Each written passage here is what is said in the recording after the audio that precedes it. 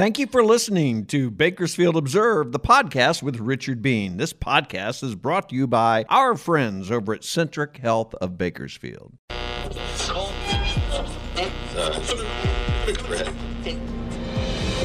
Welcome to Bakersfield Observed with Richard Bean, a podcast for and about Bakersfield and Kern County.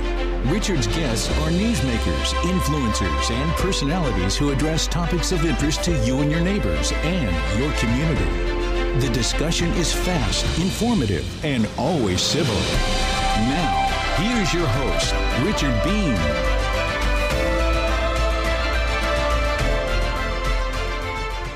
Welcome to Bakersfield Observe podcast with Richard Bean. I am Richard Bean, and welcome everybody. We're broadcasting today from the American General Media Complex here on Eastern Drive, right off Highway 99 and California Avenue. I'd like to welcome everyone today and give a big shout out to all you people who reached out to me regarding last week's podcast featuring Joelle Castex. Now, she was an expert on sexual assault and abuse. I heard a lot from many of you about my conversation with her, in which she talked about the reluctance of victims across the country to come forward when the community rallies around an accused predator.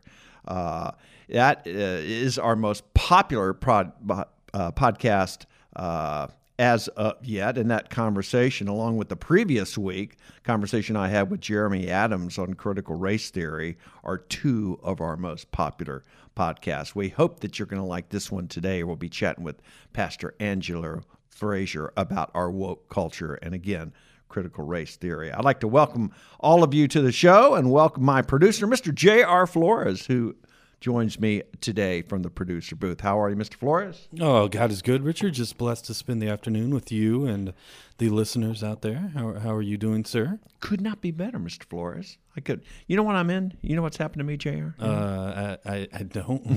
I'm scared to ask. No, it's all good. It's Okay. all good. I mean, I think I'm in a period of my life here. Let me ask you if you had one of these periods. No, I'm being serious. I was going to say, at your age, that's scary. Well, I know. Acceptance comes into play. And the end. The end is near. I'm at it. Well, maybe that's why I'm having this. But no, I'm feeling, JR, that there's a lot of like loose ends in my life that are being tied up, right? You're getting all those things I'm out of the way. I'm getting all my affairs in order, That's Mr. Flores. That's right. No, I don't. I'm not being facetious about it, but I had a really great conversation with one of my daughters who I haven't had the greatest relationship with. So those are important. Those are important. Those are very important. Yes. Right. And, things come through, and I'm not one to ignore these signs of positivity, JR. I grab onto these signs of positive change and say, I'm going to wrap myself in this and roll with it. And it's one of the reasons I love talking to Pastor Frazier about this, because really life is all about relationships and people and being open to conversations we might not be open to otherwise. How was your Father's Day, speaking of conversations and relationships with that beautiful daughter of yours, Miss Lily? Yeah. The reason for being a dad. That's, no kidding. Did you guys go out of town? We did. We went down to Long Beach for the day, hit the aquarium, hung out in Santa Monica at the beach, and just kind of had a beach day. And I pulled up, and while everybody else was sitting at 110-degree weather in Bakersfield, we were enjoying the 70s. Nice. Yeah, I rolled up and was like, I think I need a sweater. Yeah.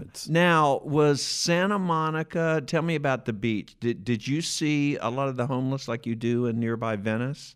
Not a whole ton. They're there if you really, really look, but not in the aspect of Venice Beach, no. Okay. All right. Weather was good down there? Oh, it was beautiful. Overcast. The sun wasn't out. Didn't even need sunblock.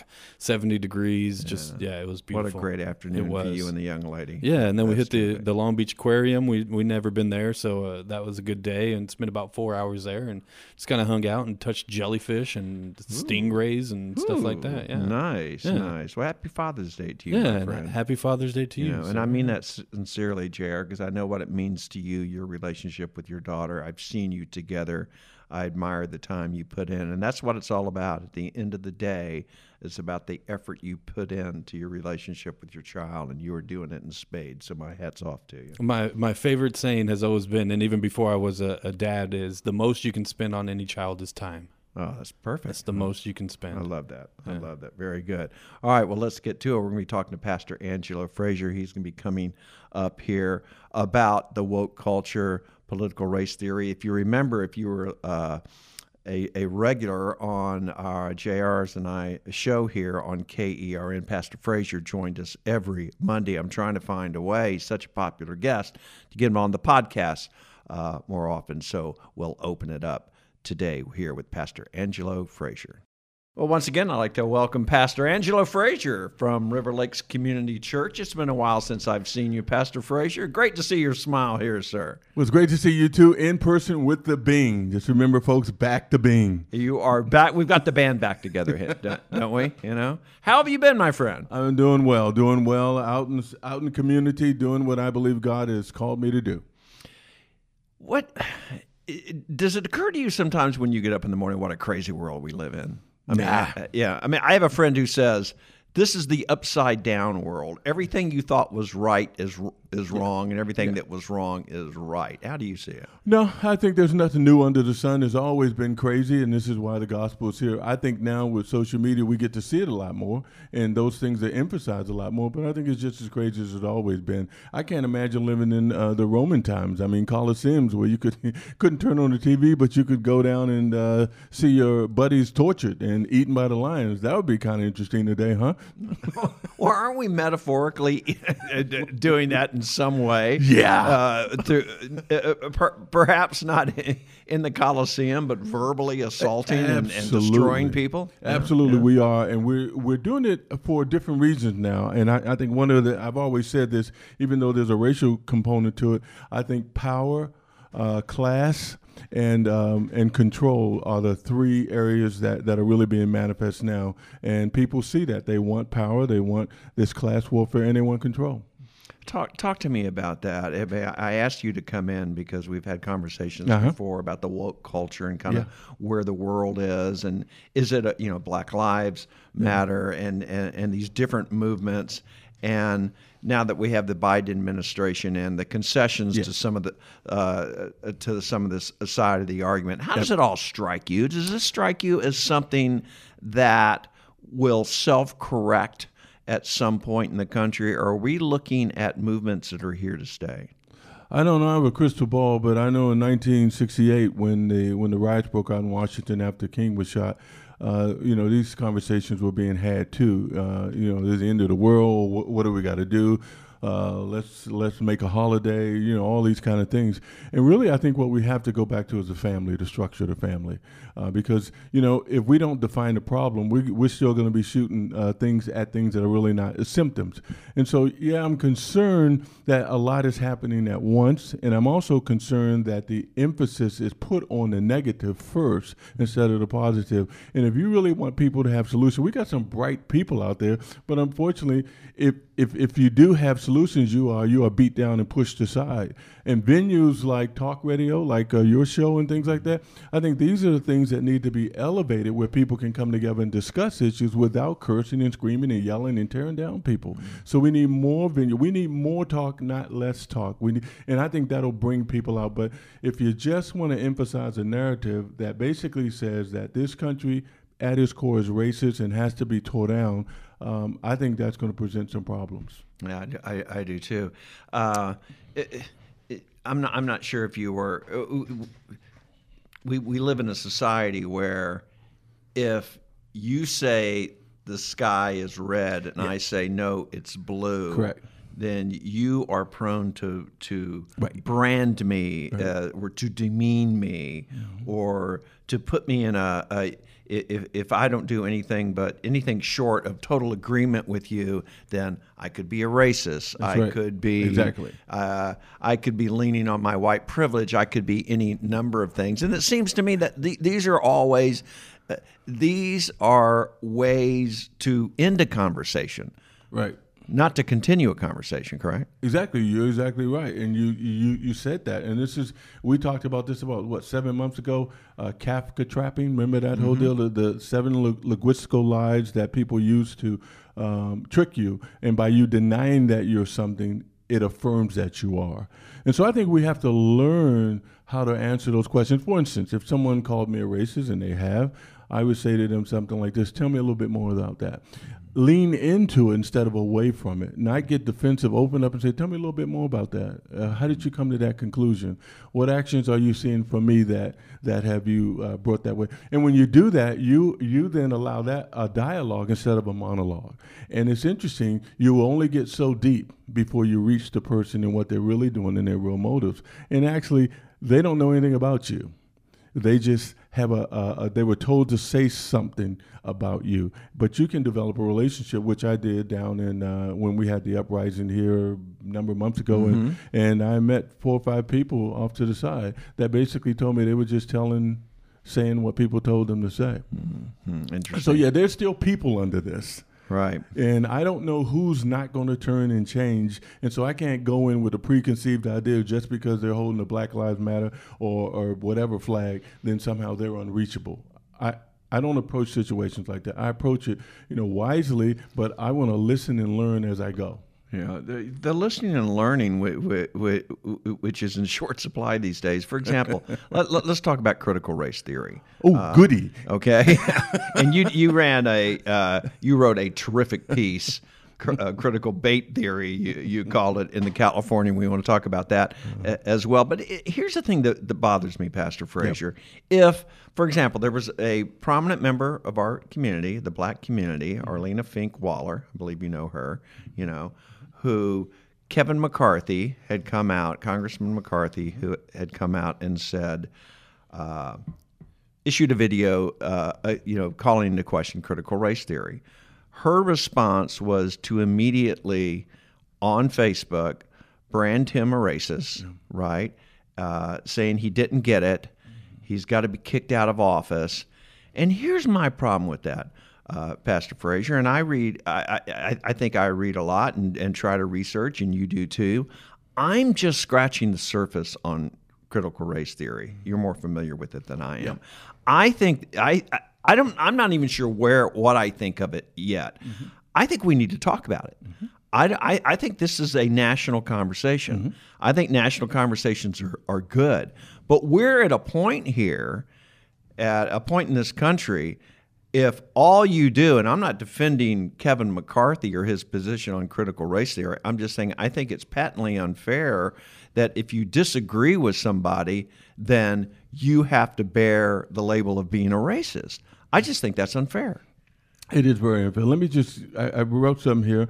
I read, critical race theory is an academic concept that is more than 40 years old. The core idea is that racism is a social construct and that it is not merely the product of individual bias or prejudice, but also something embedded in legal systems and policies.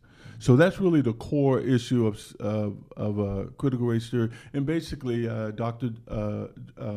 Bell and a number of his other scholars back then concluded, because of the way in the 1930s, because of the way the laws were and that certain things weren't happening and it was racially divided, that it not only must be in the people's skin, it's in the systems as well and the policies. Therefore, they built this whole idea of the critical race theory. Now, in schools, it's not going to be called that. It's going to go under diversity. It's going to go under, anti-racist, this and that kind of thing.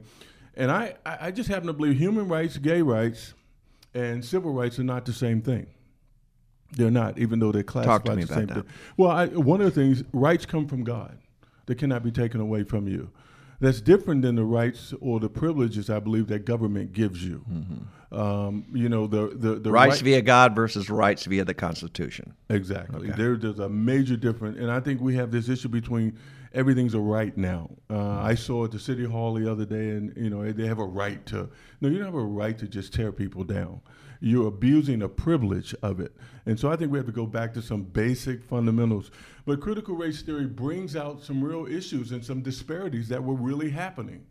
And so there's nothing wrong with that in itself. It actually, there were factual, historical wrongs done to people. And that has to be changed and dealt with. A lot of that has been changed, through the Civil Rights Act. Mm-hmm. Now, Civil Rights Act is not perfect. There are a number of things that are still at issue. But the system, you can't do what you did in the 30s now without going to jail. Mm-hmm. So I think the premise of the core value of the core issues of the critical race theory don't allow for redemption. And they basically said because of your racial makeup, you are inherently biased. You are unredeemable. So then critical race then, the moral compass has nothing to do with a heart change anymore. It has to do with a societal change and a hierarchy change. And we go back to that power, control, that I mentioned earlier, power, control, and class. Until this ruling class, i.e. the white people, are submitted to the other class, which I believe will be the black people, this thing will never be right. So we have to take our Constitution, our Declaration of Independence, because these were founded documents according to 1619. That was the foundation of our country, not 1776, free the white man, and then 1865, free the black man, i.e. Juneteenth and all that stuff. Mm-hmm. So all these things are playing into this wokeness, this equity thing, everything is being pushed into this race and gender thing. And they're all, as I read before, social constructs, which means I can take them and move them around. So your maleness is not really fixed. I can play with that. I can add that to it. Your race then is not really fixed. I can mess with that. I can self-identify as a whatever. Mm-hmm. And so whenever you apply social constructs to fundamental principles of rights that do not change, you have this confusion which you have today. And this is why you have young boys growing up thinking that they can become girls and then come back to being boys. Mm-hmm. That's insane. If critical race theory doesn't allow for redemption, it doesn't, or says you are unredeemable, to use your words, because of the color of your skin, and the system we're in, then is the point of critical race theory to total upend the system we have? To tear down and whether to it's rebuild. articulated or not? Tear down and rebuild, because the system is inherently flawed. If you take your car in and they say that you have a nail in your tire, or they can just simply change out your tire. But if you take your car in and they say your system and your entire system in your car, your brains, your motor, everything is corrupt. It's just beyond repair. They have to get you a new one. Right. So they're saying this country is beyond repair. You know, the Juneteenth holiday, I have no problem with people celebrating whatever day they want to. You don't have a problem with Juneteenth? What I have the issue is how it's done. I have the issue in that it is referred to as an independent day, National Independent Day. We already have a National Independent Day. So now you have two independent days that are going to be, one is already said to be racist. If you have the flag and this whole mega, by the way, I sent you the information. If you even say make America great, that's considered subvertly racist. And so this is going to be de-emphasized, and this will be emphasized. I have no problem with celebrating the fact that slavery is over. Where I do have an issue with when you juxtapose these two things together. Are we saying then, as a black man, am I saying I was not free in 1776? So I have to wait till now? And then the thing I don't understand about this, if we are going to elevate Juneteenth, 1865, to a national holiday, why are we tearing down Lincoln's statue? He was the author of the, how does that work? I say let's put this together. Let's celebrate Lincoln. Let's celebrate this change in this country. So then the 4th of July then is, I think, healthier, means a lot more. People understand it more. People didn't have Facebook and social media back then. Things took a while to get across the country. But then to elevate this, Texas did it forever and ever. I had no problem with that. I think you celebrate whatever holiday you want. But I think to call it a National Independent Day is, I think, going to be difficult, especially in our racial mix that we're in now, where you're going to have to just, if you elevate that, you're going to have to de-elevate. You can't have them both. You know, it's almost like heterosexual marriage and homosexual marriage. You can't. You're not going to have both. I'm not saying Anyway, so we're creating conflicts. Right. What do you? Yeah, I know it's a lot. Well, what do you say to people who say, "Well, there he goes again"? I mean, Pastor Frazier sounds like some angry old white guy who is threatened by this new way of teaching that simply acknowledges that there is institutional racism and that is part of our society, and you can't understand the development of America until you understand its role in society. And people like Angela Frazier come on and say, the sky is falling. What do you say to that? Well, first of all, I don't believe that there is systemic institutional racism. I believe there have been racists in our institution. Now, that's clearly different. And so I think when you say a system is flawed and you really can't prove by its core that it is, then I can't accept that presupposition. That's like going into a case that I know the person's guilty without even looking at the evidence. So I need to see the evidence of how you say systemic. If you look at Stokely Carmichael, he was the one who came up with the term systemic racism. Even Martin Luther King back then looked at him and was like, we're not, that's kind of fuzzy math you're doing here. I think there are issues there. And don't get me wrong. Look, I grew up in a racially charged environment. But to say that a person's skin color is determinative of behavior, that is a bridge too far for me. I just do not. My biblical presuppositions don't allow me to believe that. And even before I was a Christian, I didn't believe that. I think we need to look at character and look at the people who are projecting this. For instance, we have this thing, gun violence. That to me is the most idiotic. It's like social media is bad, guns are bad. No, it's what people are doing with guns. It's what people are doing with social media. It's what people are doing with their vehicles. So let's not demonize the things. Let's look at how people are using it. I mean, otherwise, anything that's bad that I don't like, I can get rid of. Right. Let's look at the problem, and the problem is the family structure. That's the biggest issue whatsoever. The family structure is collapsing under the community pressure that families have to be redesigned. Or I know in the Black Lives Matter case, they were going to destroy the nuclear family or rearrange the nuclear family. Of course, they took that off their website now. But the idea was we want to reimagine our police. We want to reimagine our families. We want to reimagine societal structure. So no longer can you say male and female because that's offensive to people. We're having teachers put out losing their careers because they don't address somebody by their pronouns and this kind of thing. We have 40, 50-year-old men entering in girls' locker rooms. That is not safe, that is not wise, and that is not about privacy. So we need to go back to the fundamental basic things that do not contradict biology and science.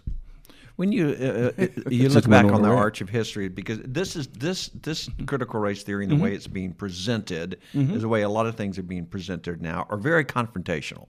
They're you're with us or you're not, and if you're not, we're going to demonize you. Well, one reason why it's confrontational, I think the biggest reason, because they're trying to do it to the kids. The kids have no ideas. Kids aren't born racist. They're taught to be racist. Kids have no idea. Why is a second grader being told that his white friends are oppressing him? That makes no sense whatsoever. A second grade is concerned about eating boogers and digging in dirt. I mean, why are you doing this to kids? Right. Because they can't produce it naturally, so they have to go and try to indoctrinate kids before they realize between whatever. I mean, some of the books on sex they're giving these second and third graders are books on masturbation and oral to a second and third grader. Yeah. How is that beneficial Right. when the kids don't even know where their ears are. Right. I don't think that's helpful. So yeah, I think you should not be doing that to kids. Adults can argue all day long, but do not be doing that to kids. Yeah. I have found when I've addressed this subject before, Pastor Frazier, either with you or without you or with other people or whatever, that I will get polite but persistent blowback from people in certain academic circles, absolutely. university circles. You know what I'm talking about. Yeah. And the message is clear, and the message goes like this, you really shouldn't be, and I'm singling you out. They didn't say this about you, there, but it would go like this. You really shouldn't be, you wasted your time talking to Angela Frazier about this. Mm-hmm. You should be talking to us about this because most people don't understand it. Right. And you need to talk to somebody on our campus who is deeply embedded on it. Right. And to which I would say, well, isn't that the problem? If I need an expert to explain it to me, then something's wrong here, right? It's something wrong. I would say bring in all the voices. I'm not going to tell you who not to speak to.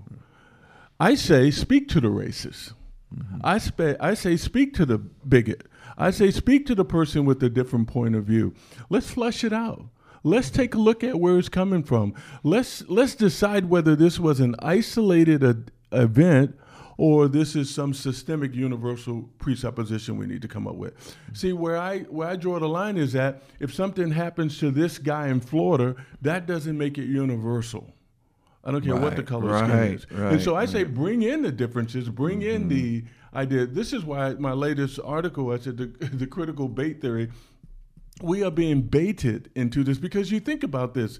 On the same day, and I saw this the other day, and Richard, you probably heard the news on it, when this tragic situation happened in Florida where some guy rode his car into a gay pride parade or whatever happened.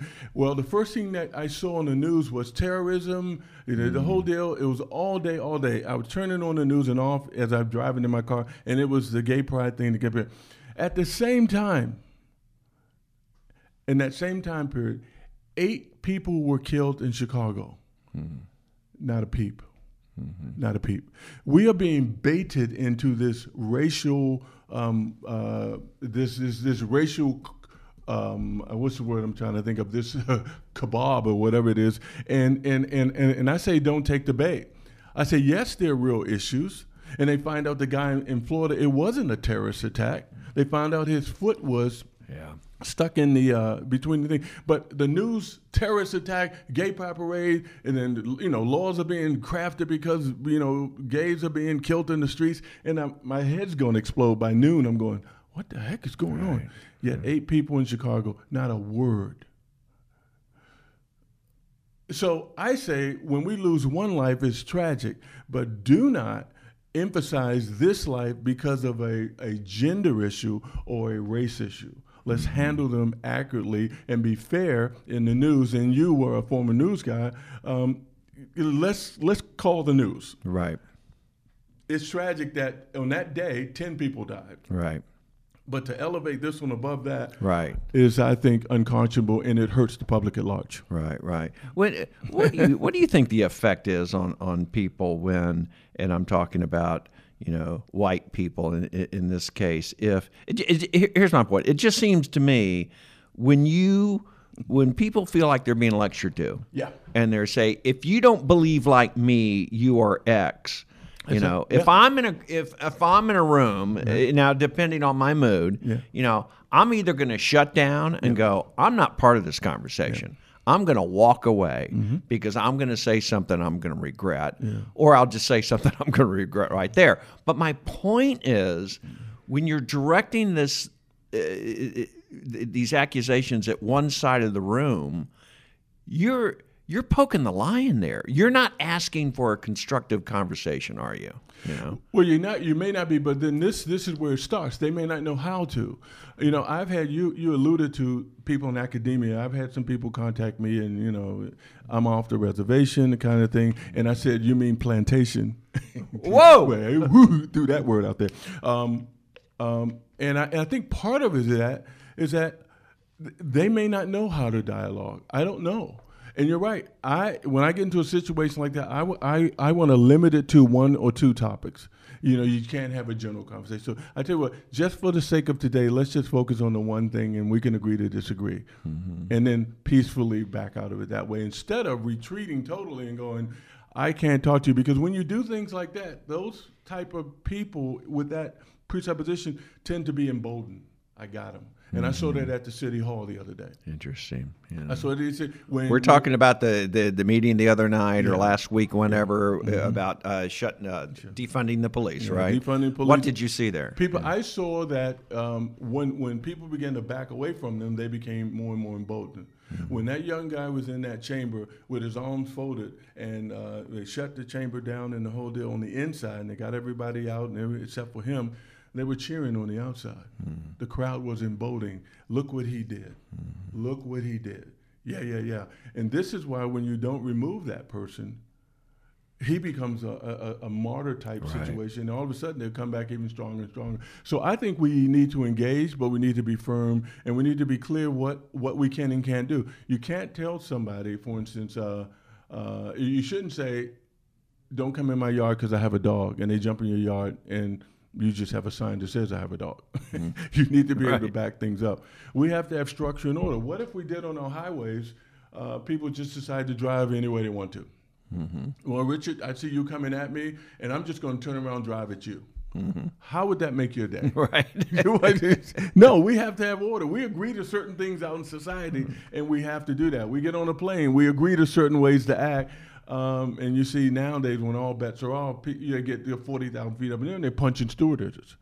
I don't want people punching stewardesses at 40.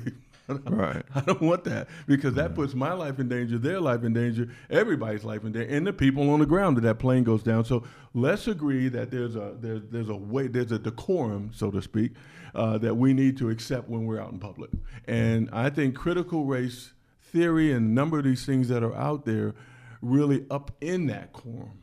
Because they say it's not about character anymore. It's about how you look. And so then they make a decision about you before you even open your mouth. Right. Yeah. Right. Well, that was the point I was going to make, because you've got this. It doesn't seem to me this argument appeals to everybody. It appeals to people who are extremely judgmental, people who want to be right, people who want to feel better about themselves at the expense of others. And then you have a whole nother world of people, like most of us are just trying to get along and just trying to when we meet somebody, to make that judgment that you just said about who Angelo Frazier is, not who you look like, but what's in your heart. And so here's my question to you: as you go along and you hear these arguments, you have these arguments at this kind of academic level and on TV and on CNN and Fox, and then you have real life. You know,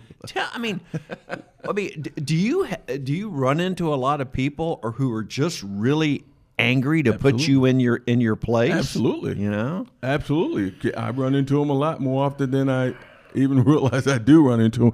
But I see that as an opportunity. First of all, I try not to have a bias towards them, even though I kind of sense in what they're saying to me, they have a bias towards me.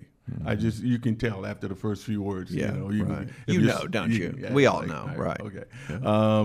I remember one time there was a rally down here at during the Freedom Rally that they were doing way back in 2020, and they asked me to come do the invocation and to speak at it wasn't a Trump rally, but it was an American First something. And I said, okay, fine, and I would go to a Biden rally. If you want me to speak, I'll speak to whoever.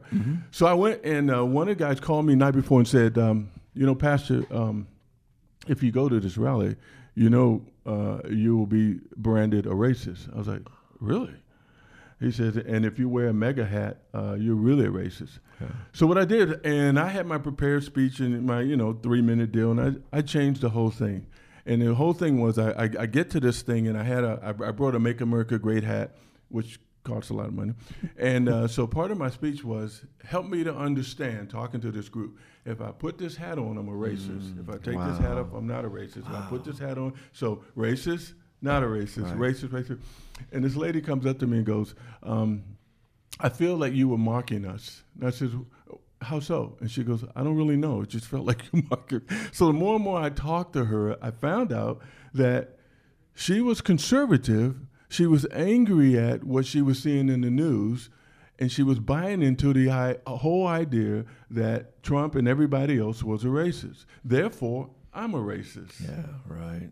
And we got to know each other. I'm not a racist. And I said, by the way, if that's true, why don't you go talk to my wife who's sitting right there. We've been married 26 years. You may as well tell her she's married to a racist. Yeah. Right. She looked over at her and goes, Right. oh. Yeah. How do we get beyond this? I think conversation. Yeah. I think more conversation.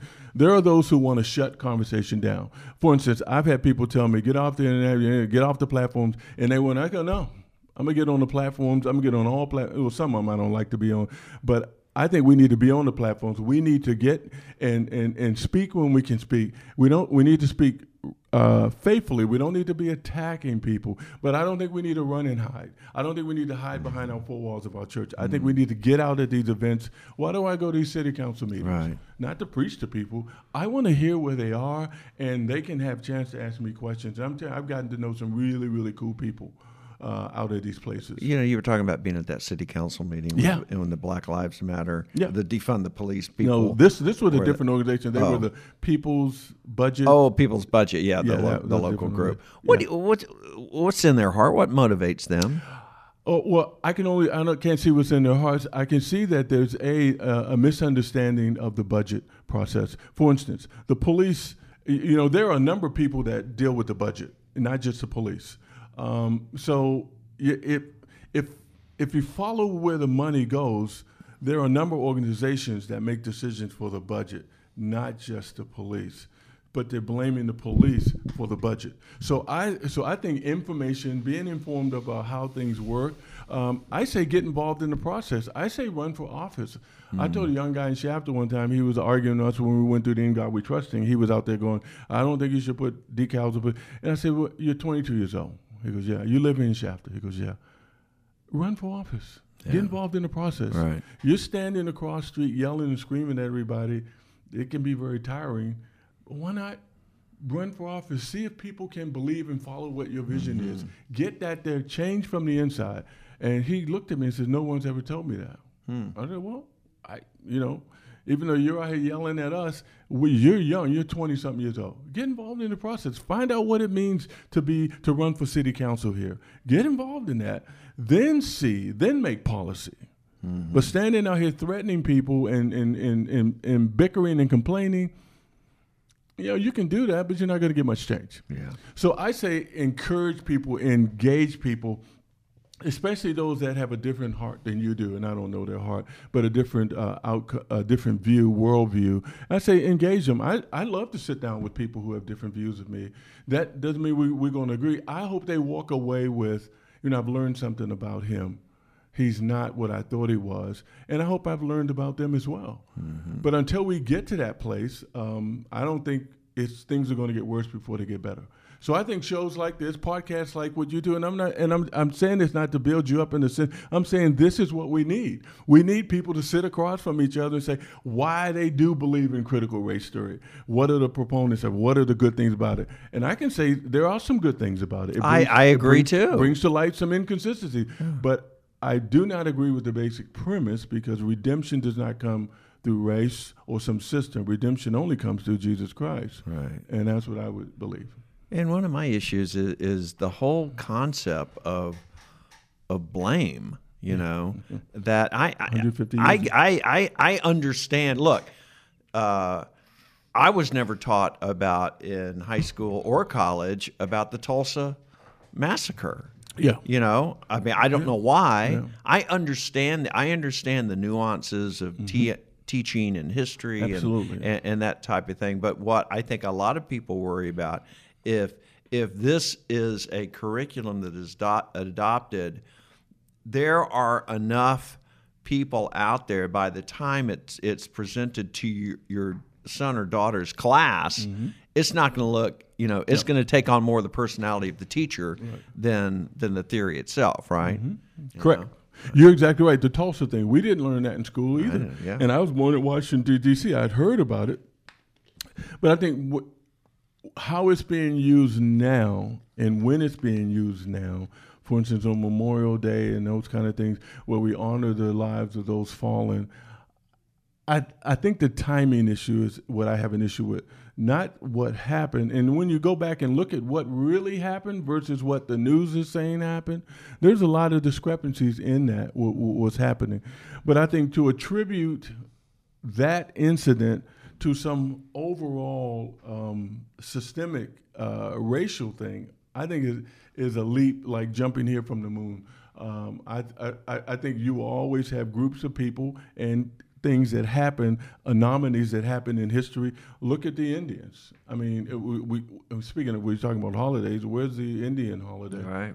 Where's the? And they were the indigenous people. If we really want to go that way, and then where are the Chinese? Mm-hmm. I mean, I think they built the railroads. Is that correct? They were enslaved, and then we need to have a holiday for blacks who enslaved blacks. Mm-hmm. And we need to, if we want to go that way, right. Because there's a long road there. We got a lot of people who were enslaved that are part of this country, and I haven't even said the Hispanics, Mexicans. Let's have a holiday. I'm not talking about just May 5th. Let's do a national holiday. Did we not? Did they not own this country? And there was a whole war and all that kind of stuff going on. So I mean, but you want to celebrate. I think that. When you use a premise of somehow fixing a racial divide by creating racial divide, that somehow doesn't. Exactly. How do you fix racism by creating racism? Right. I don't see how that works logically. Last topic, reparations. What do you think? Me? When I think about it? Yeah. First of all, I don't think you can pay your way out of the sins of the past. And besides, 150 plus years ago, I have African descent. I took the DNA, I took it twice. I'm 35-40% Nigerian. I mean,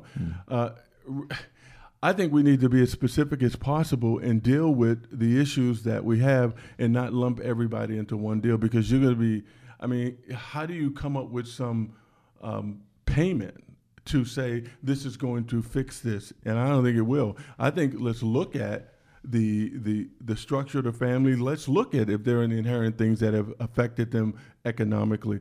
But I think to give a blanket reparations to people, I think that check is going to be, if you do that, it'll always be paid. I don't see how that solves much of anything. Okay, fine. It's been great having you on, Pastor Angela Frazier. Let's wrap it up here. Talk to me about when you get up in the morning. Seriously, I admire you. No, I'm serious, because you walk into the lion's den. You walk into places where it could be potentially unpopular for you to be there. You have conversations with people who potentially it could be very difficult because they may not like you.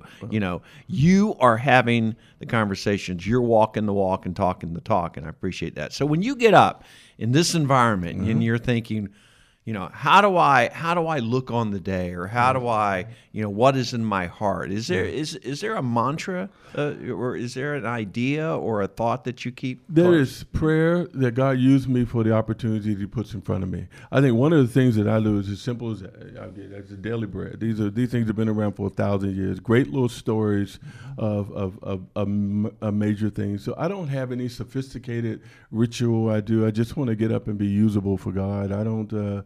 I don't know what kind of. I have some structural things I have to do every day, but I always leave some gaps in there for issues. I'm going to the hospital and doing funerals. Greenlawn will call me and say a family just lost a loved one over the weekend. Can you do a funeral? So I always leave gaps for that. Just being ready and prepared, and just being flexible. Like anything else, you always want to be flexible, because the wind's going to blow. Bad stuff is going to happen. People are going to misunderstand you. People are going to misquote you. But I see God's hand in all this. I really, really do. In the good, the bad, and the ugly, I see God's hand in this. Some things He causes, some things He allows, but I see His providence in it. So therefore, I feel fortunate every day. Wow. Fortunate every day to get up and know that there are men and women fighting for our freedom that I may never know, that'll lose their lives. There are men and women teaching kids that I can't remember what I learned in school.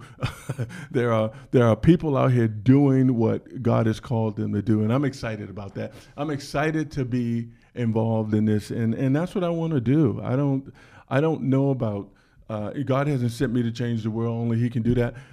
But what little part I have, I want to get up every day and use it to the best that I can do. So when I lay down at night, Richard, it's like, yeah. Now, really, let's get some sleep and let's get up and do it again tomorrow. I love it. Well, and you are one of those guys. I think about you more than you know. I think about you, the opportunity you gave me a year and a half ago. You said, would you like to be on the show? I was like, wait a minute, this is a systemically racist country. It's not supposed to have some black guy on the radio. No, look, I appreciate we that. are fortunate to have you here. I'm fortunate to have you as my friend, and I'm serious about that. But your voice in this community on this show as we talk through these things, and I'm going to say this as I wrap it up. Okay. One of the things I love about having you on here is we don't have the answers. Yeah. You know, you'll hear a lot of people on the air who are so cocksure of their say. I'm not. I'm still searching here. I'm still searching for a lot of things in my life, and I'm comfortable with being a wanderer, not having the answers, because I think in doing so it leaves me open, maybe to surprise, maybe a position I didn't think I would have. But I love the search, and I love the search with you, Pastor Frazier. Well, I love that too, and I don't know the answers, but I know who is the answer. There you go. All right, Pastor Angelo Frazier, great to have you on. We're going to get you back. Thank you, sir. Appreciate it. Thank you. Thank you for listening to Bakersfield Observed, the podcast with Richard Bean. This podcast is brought to you by our friends over at Centric Health of Bakersfield.